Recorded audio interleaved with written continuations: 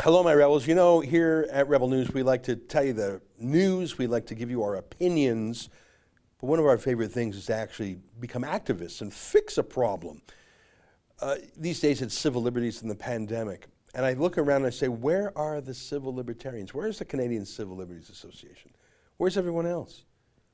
Too often, it's just us. But today, I have the pleasure of an extended, in-depth interview with really Canada's leading civil libertarian. Really the only one, so he's obviously leading. I'm joking around, he's the best. His name is John Carpay, and I hope you enjoy my conversation with him. Before I get out of the way, let me invite you to become a subscriber to Rebel News Plus. Just go to rebelnews.com and click subscribe. It's $8 a month, or $80 for the whole year. And you get the video version of these podcasts, which is good, but it's also important because that money is what we pay our bills with, because we don't take any money from Trudeau. All right, here's my interview with John Carpay.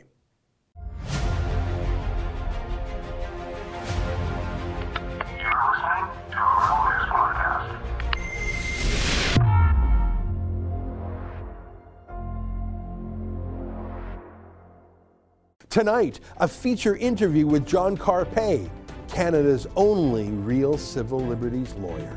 It's October 2nd, and this is the Ezra Levant Show.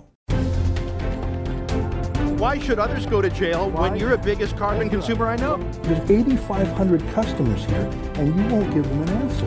The only thing I have to say to the government about why I publish it is because it's my bloody right to do so.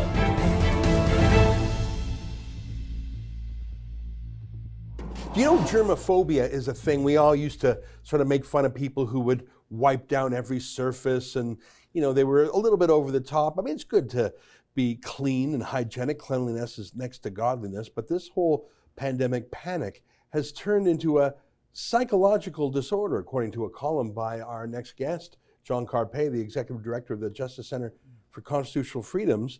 Germophobia is actually a medical condition itself. John, great to see you. Welcome to our world headquarters here in Toronto. Good to see you, Ezra. I was reading your essay, and I didn't think about it this way. But we used to sort of make fun of if it was a light case of germophobia, but that's actually a medical condition, and some people could be actually crazy about it. They would be afraid to go out of their homes. They would not use a public bathroom. Yeah, wipe down a chair before you sit on it. You remember Niles Crane, the character on the Frasier series? Frasier was that popular sitcom with a talk show psychiatrist, radio psychiatrist. Yeah. And so he had a younger brother, Niles Crane, who was always wiping everything down and always didn't want to touch anybody, didn't want to shake hands. And it under the DSM-5, it is a recognized psychiatric illness, germophobia. Yeah. I mean, it's always good to be somewhat afraid of germs. Our gag reflex, I think, is an instinctive reaction, a rejection to things that are rotten. Don't eat that maggot-covered meat. That makes you want to throw up. That's your body's way of saying, we've been practicing eating strange things for 100,000 years. Don't eat that. So it's good to be germophobic. It's good to wash hands. Washing hands and penicillin and antibiotics, those are great developments.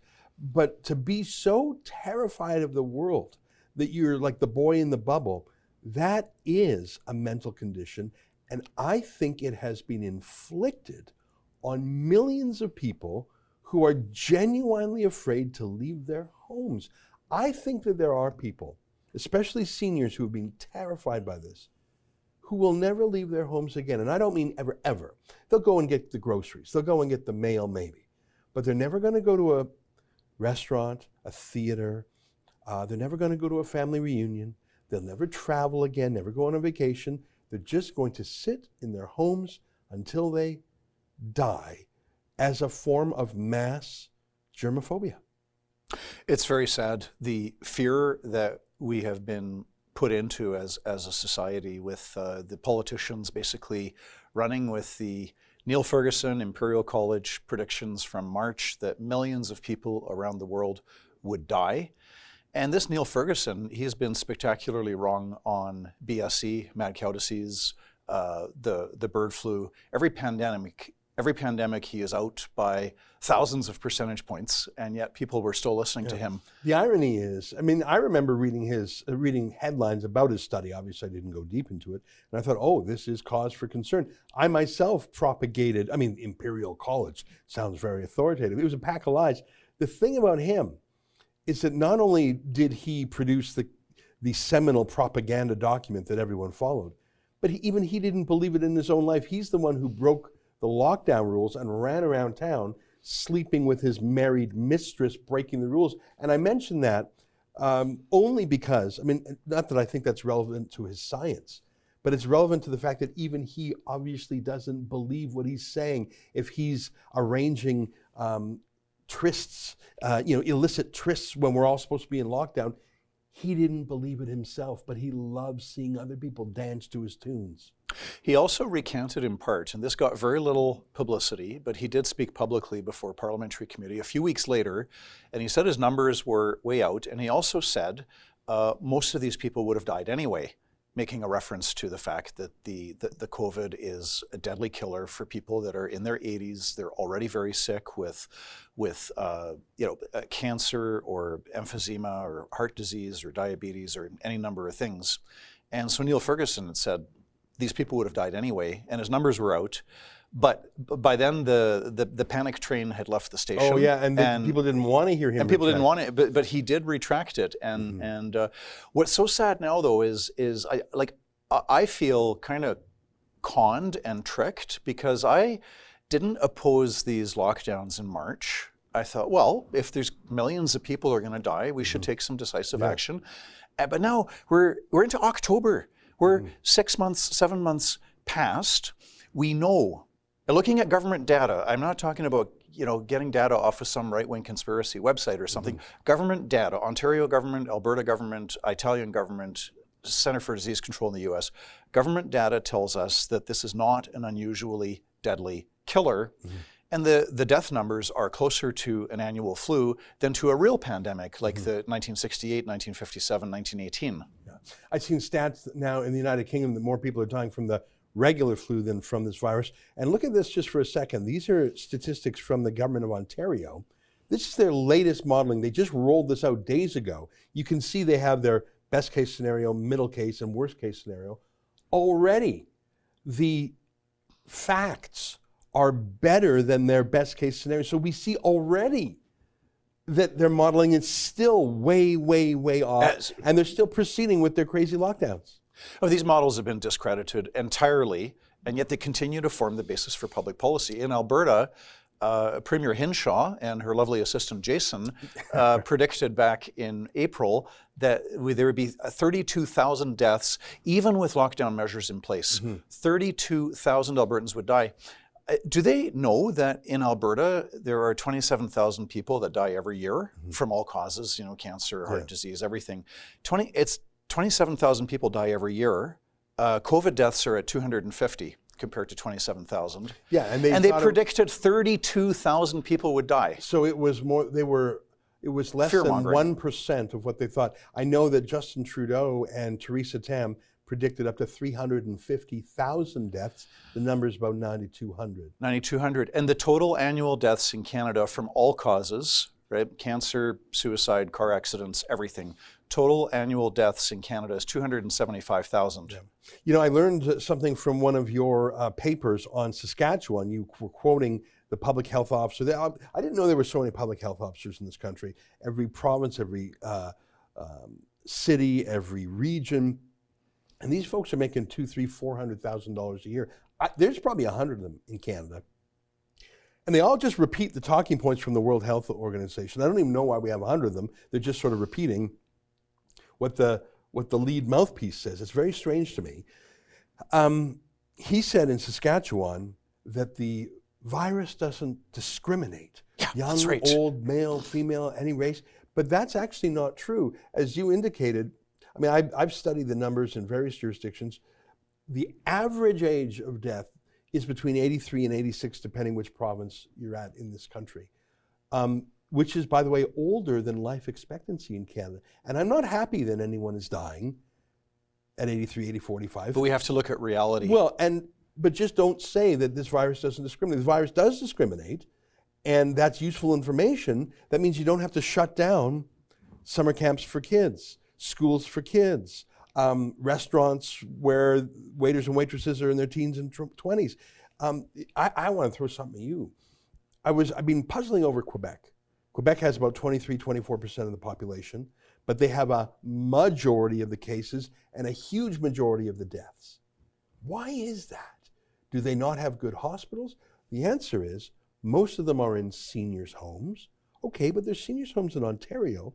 Now, it's true 82% of the deaths have been in seniors' homes. So it's and that's across Canada. So it's not actually a disease that targets the elderly. It does not. It targets the elderly in seniors' homes. And Quebec, especially in the last year, has been the most pro-assisted dying, euthanasia, do not revive jurisdiction in Canada. They're obsessed with it. My theory, and I don't yet have the proof in hand other than what makes Quebec different than Ontario, their obsession with do not revive euthanasia. And so my theory, not yet proven, but something I want to look into, is that these are folks that kids or grandkids said, you know, Gramps, we're going to send you to the home and, psst, doctor, do not revive him. And the doctor says, okay, we won't. And the healthcare system happy not to expend $20, $30, $40, $50,000 in the last month of life.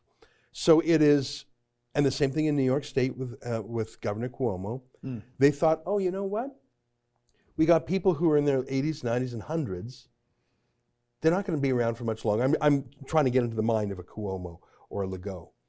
And they're saying, well, and the kids don't want to spend money keeping them around.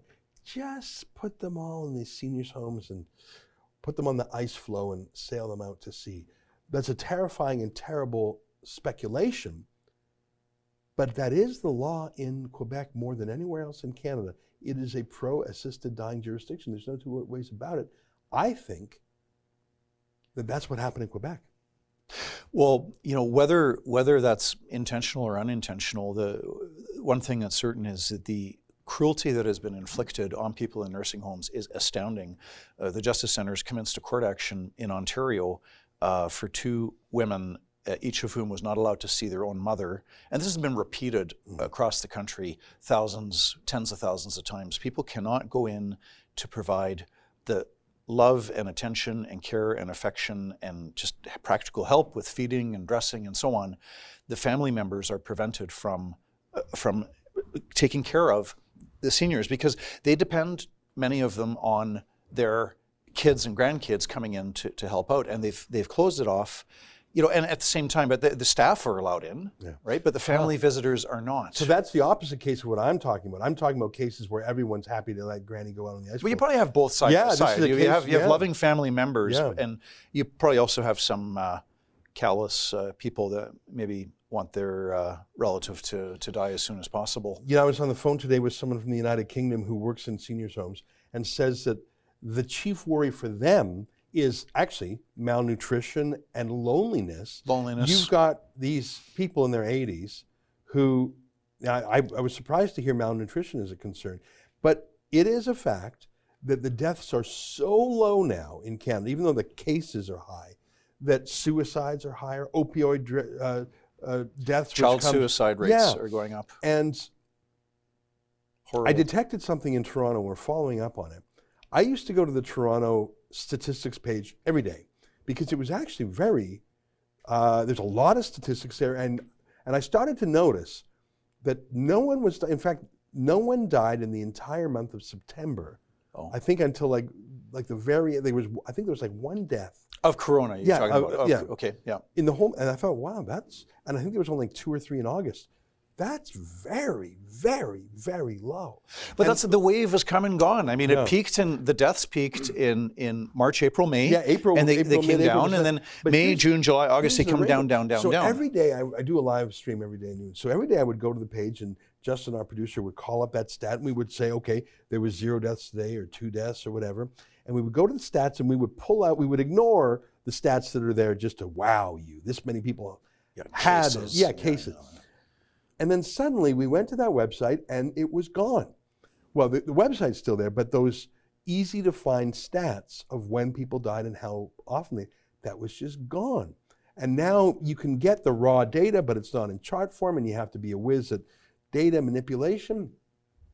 This is news I haven't mentioned before. So we put in an access to information request to the city saying, how come you changed, like this website was the same for 6 months. City or the province? City of Toronto. Okay. This website was the same for 6 months. Why did you suddenly change it to make it hard to understand? Like for 6 months it worked just fine. And they wrote back and said, instead of giving you an access to information that shows, can we just give you an explanation? And it's, we think there was too much clutter there. And we wrote back and said, no, actually, we don't want your explanation.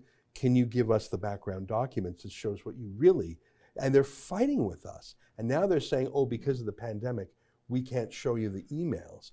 I think, and again, I'm sounding like a bit of a conspiracy theorist here, but why is it that after 6 months they changed how they show the data, and when we ask for the documents, which is our right under the Access to Information Law, they say, no, you don't want to see it. Can we just give you a verbal explanation? Oh, you really insist on seeing it? We're too busy because of the virus.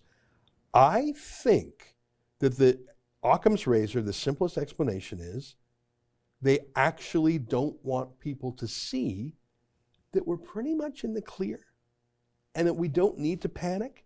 And bringing in all these mask bylaws in August and September was about 6 months too late. And a shutdown in Quebec in October. These devastated, crippled restaurants and bars and pubs and other places. And now, for effective October 1st, the lockdowns are back in Greater Montreal. And it's some of these businesses, they're on the verge of death. And Montreal used to have such a wonderful restaurant scene. I just read the story yesterday. In Montreal, not a single outbreak was traced to the restaurant industry. So why are you shutting down the restaurant industry? Not a single outbreak. Why are you punishing them? And there are no deaths. So I don't know what's going on, but I can tell you whatever's going on is very, very bad because the lockdown harms are, they're killing people. Even worse in the third world, but bad enough in Canada. We got canceled surgeries, people not getting their cancer diagnosis, people driven into unemployment and poverty and despair and suicide. We've got opioid deaths, twice as many people in Alberta and British Columbia for sure, and probably in other provinces, twice as many people dying from opioid overdoses than from coronavirus. And those numbers are way up over last year. Why is that? Well, despair. Yeah. You get unemployment and you destroy livelihoods. And then add in quick cash from Justin Trudeau. And quick cash and unemployment. So the whole thing is, these policies are causing way more damage as compared to any lives that may have been saved, and I have yet to see the evidence on that. You know, there's 50 states in the United States, and each one of them has a lot of authority over their own affairs. You can see disastrous decisions done in New York State.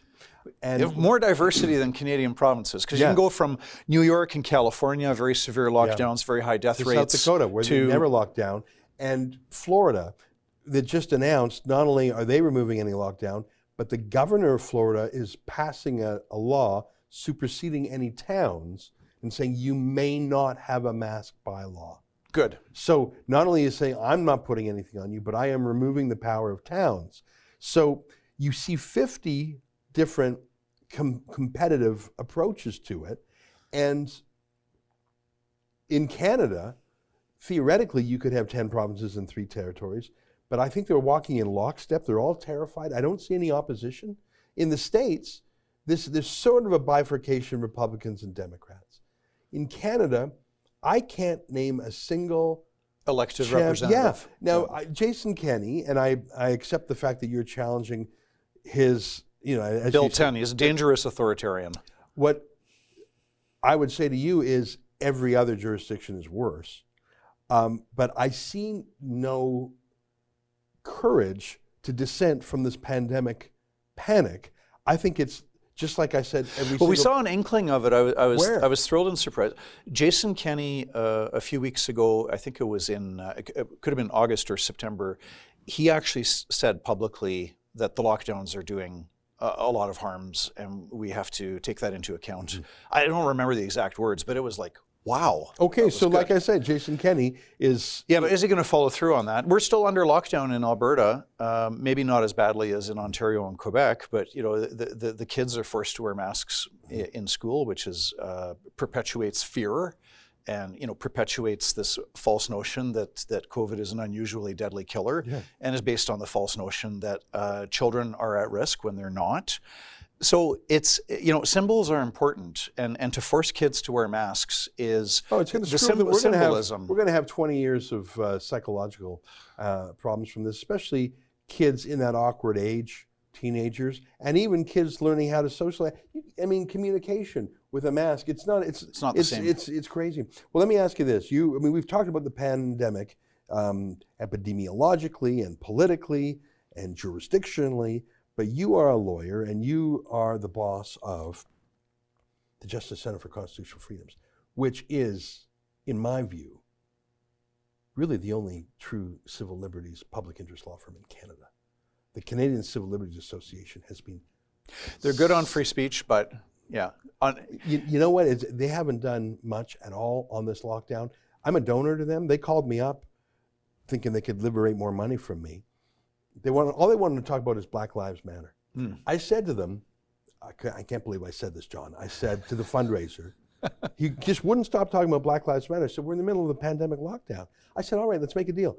There's this street, Eglinton West, where there's about a dozen Jamaican barbershops in 2 blocks. It's amazing. They were all locked down. I said, I'll give you $5,000 donation if you take the case of one of these black barbers. If you're obsessed with Black Lives Matter, okay, let's champion a black Make sure plaintiff. that black people can earn a living and not live in poverty. They wouldn't take the case. No. I said, not that they would follow them, but they were trying to get money from me. I said, I'll give you 5 large if you do that. I think they're asleep at the switch. I don't understand it. Left wing, right wing, everyone's in this. So much of the media is compliant. The police are compliant. I don't know where the center of opposition is, but I know you guys are really digging in on it. Are you suing to challenge any provision somewhere in Canada? Well, we've taken on a few ticket cases similar to the ones that the Rebel has been, you know, very generously and helpfully helping to raise money. And so we've taken on some ticket cases. We've sued the Kenney government in Alberta over Bill 10, which gives the cabinet ministers the power to write laws on the fly without any legislative input. That's one of the worst parts of this whole pandemic is there's just no oversight, let alone opposition. What we're gearing up for, we are working on a large paper that's going to document the lockdown harms in every province, and different kinds of harms and number of deaths and so on. We're gearing up for a situation where we will be in a place to have a strong foundation for a court action, because as you know, you don't want to just invent a court action and walk into court the next day, right? You want to have all your ducks lined up. Right. So the lockdown under the Charter, because these measures very clearly violate our charter freedoms to move, travel, associate, assemble, worship, because they violate charter freedoms, the onus is on the government to show that the lockdowns, proportionality. So more good than harm. The government must show that there's more good coming from lockdown measures than harm. Yeah, they can't show that now. Well, this is where, and you know what's infuriating is they're supposed to at least study it objectively. They're not even, and there's not a single government in Canada that I'm aware of that has said, we're actually going to take a hard look at all of the lockdown harms. And they have the resources, the manpower to do that. Yeah, the 2 things on that. If I recall, the city of Edmonton brought in a mask bylaw. They didn't even pretend there was medical science. They said, makes people feel good. Yeah, and it's popular. It's popular. That's not makes people feel safe. It's just like in 20 years, the TSA agents at the airport have never caught a terrorist, but it's security theater. This is public health theater. Public health theater. You talk about all the resources in the government. Not a single government worker in this entire country has lost their job. They've lost their work. A lot of them are working from home, getting full pay. Layoffs have been there have been some municipal level layoffs here and there, but by and large. Not that I would wish anyone out of a job, but the ruling class that's bringing in the lockdowns is by and large immune. Yes. If judges, MPs, senators, police, the enforcers of this lockdown, bylaw officers, if they faced layoffs like working people, this is a class thing. Yes. And I'm not a Marxist. I'm just saying, isn't it funny? It's public sector. The public sector and their courtiers, the media party, everyone who's loving, there's a big difference between a medical doctor that treats a patient and a public health doctor that regards patients as ants in an ant colony. So you say you're putting together a documented, factual basis of how there's more harm than good from these lockdowns. I hope that's and that's going to be the basis for a court action. Yeah.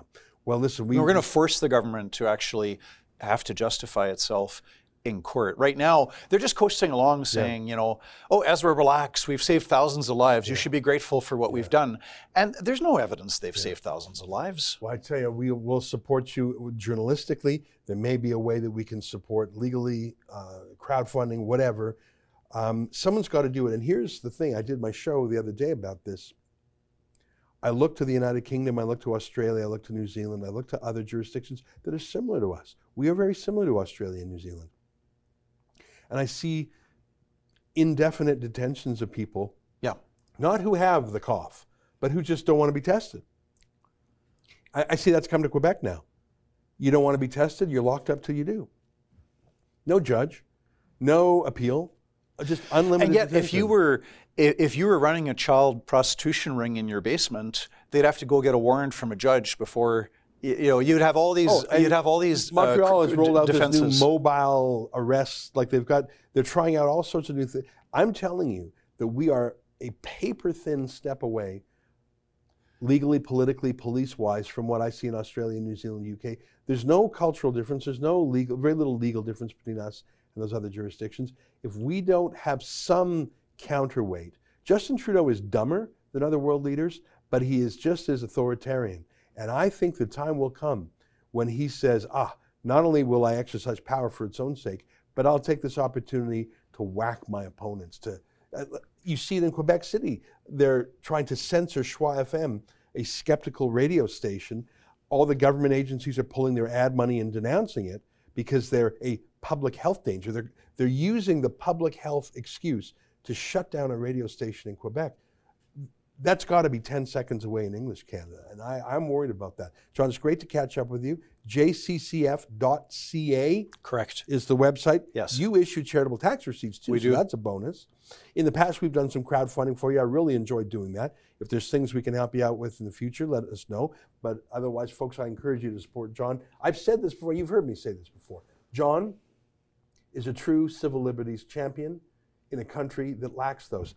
On free speech, obviously, you're very strong on that. But during the pandemic, there's cowardice on all the traditional civil libertarians. And you've been generous in your praise for the Canadian Civil Liberties Association. I do not share your view. And I'm a member and a donor of theirs. I think they've been hitting that snooze button. They're a drowsy lifeguard when there's people drowning out there.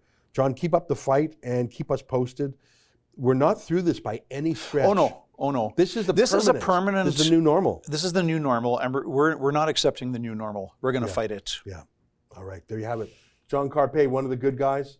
Pleasure to sit down with him and talk about this at length. We'll keep in touch with him and his staff lawyers in the months ahead. That's our show for today.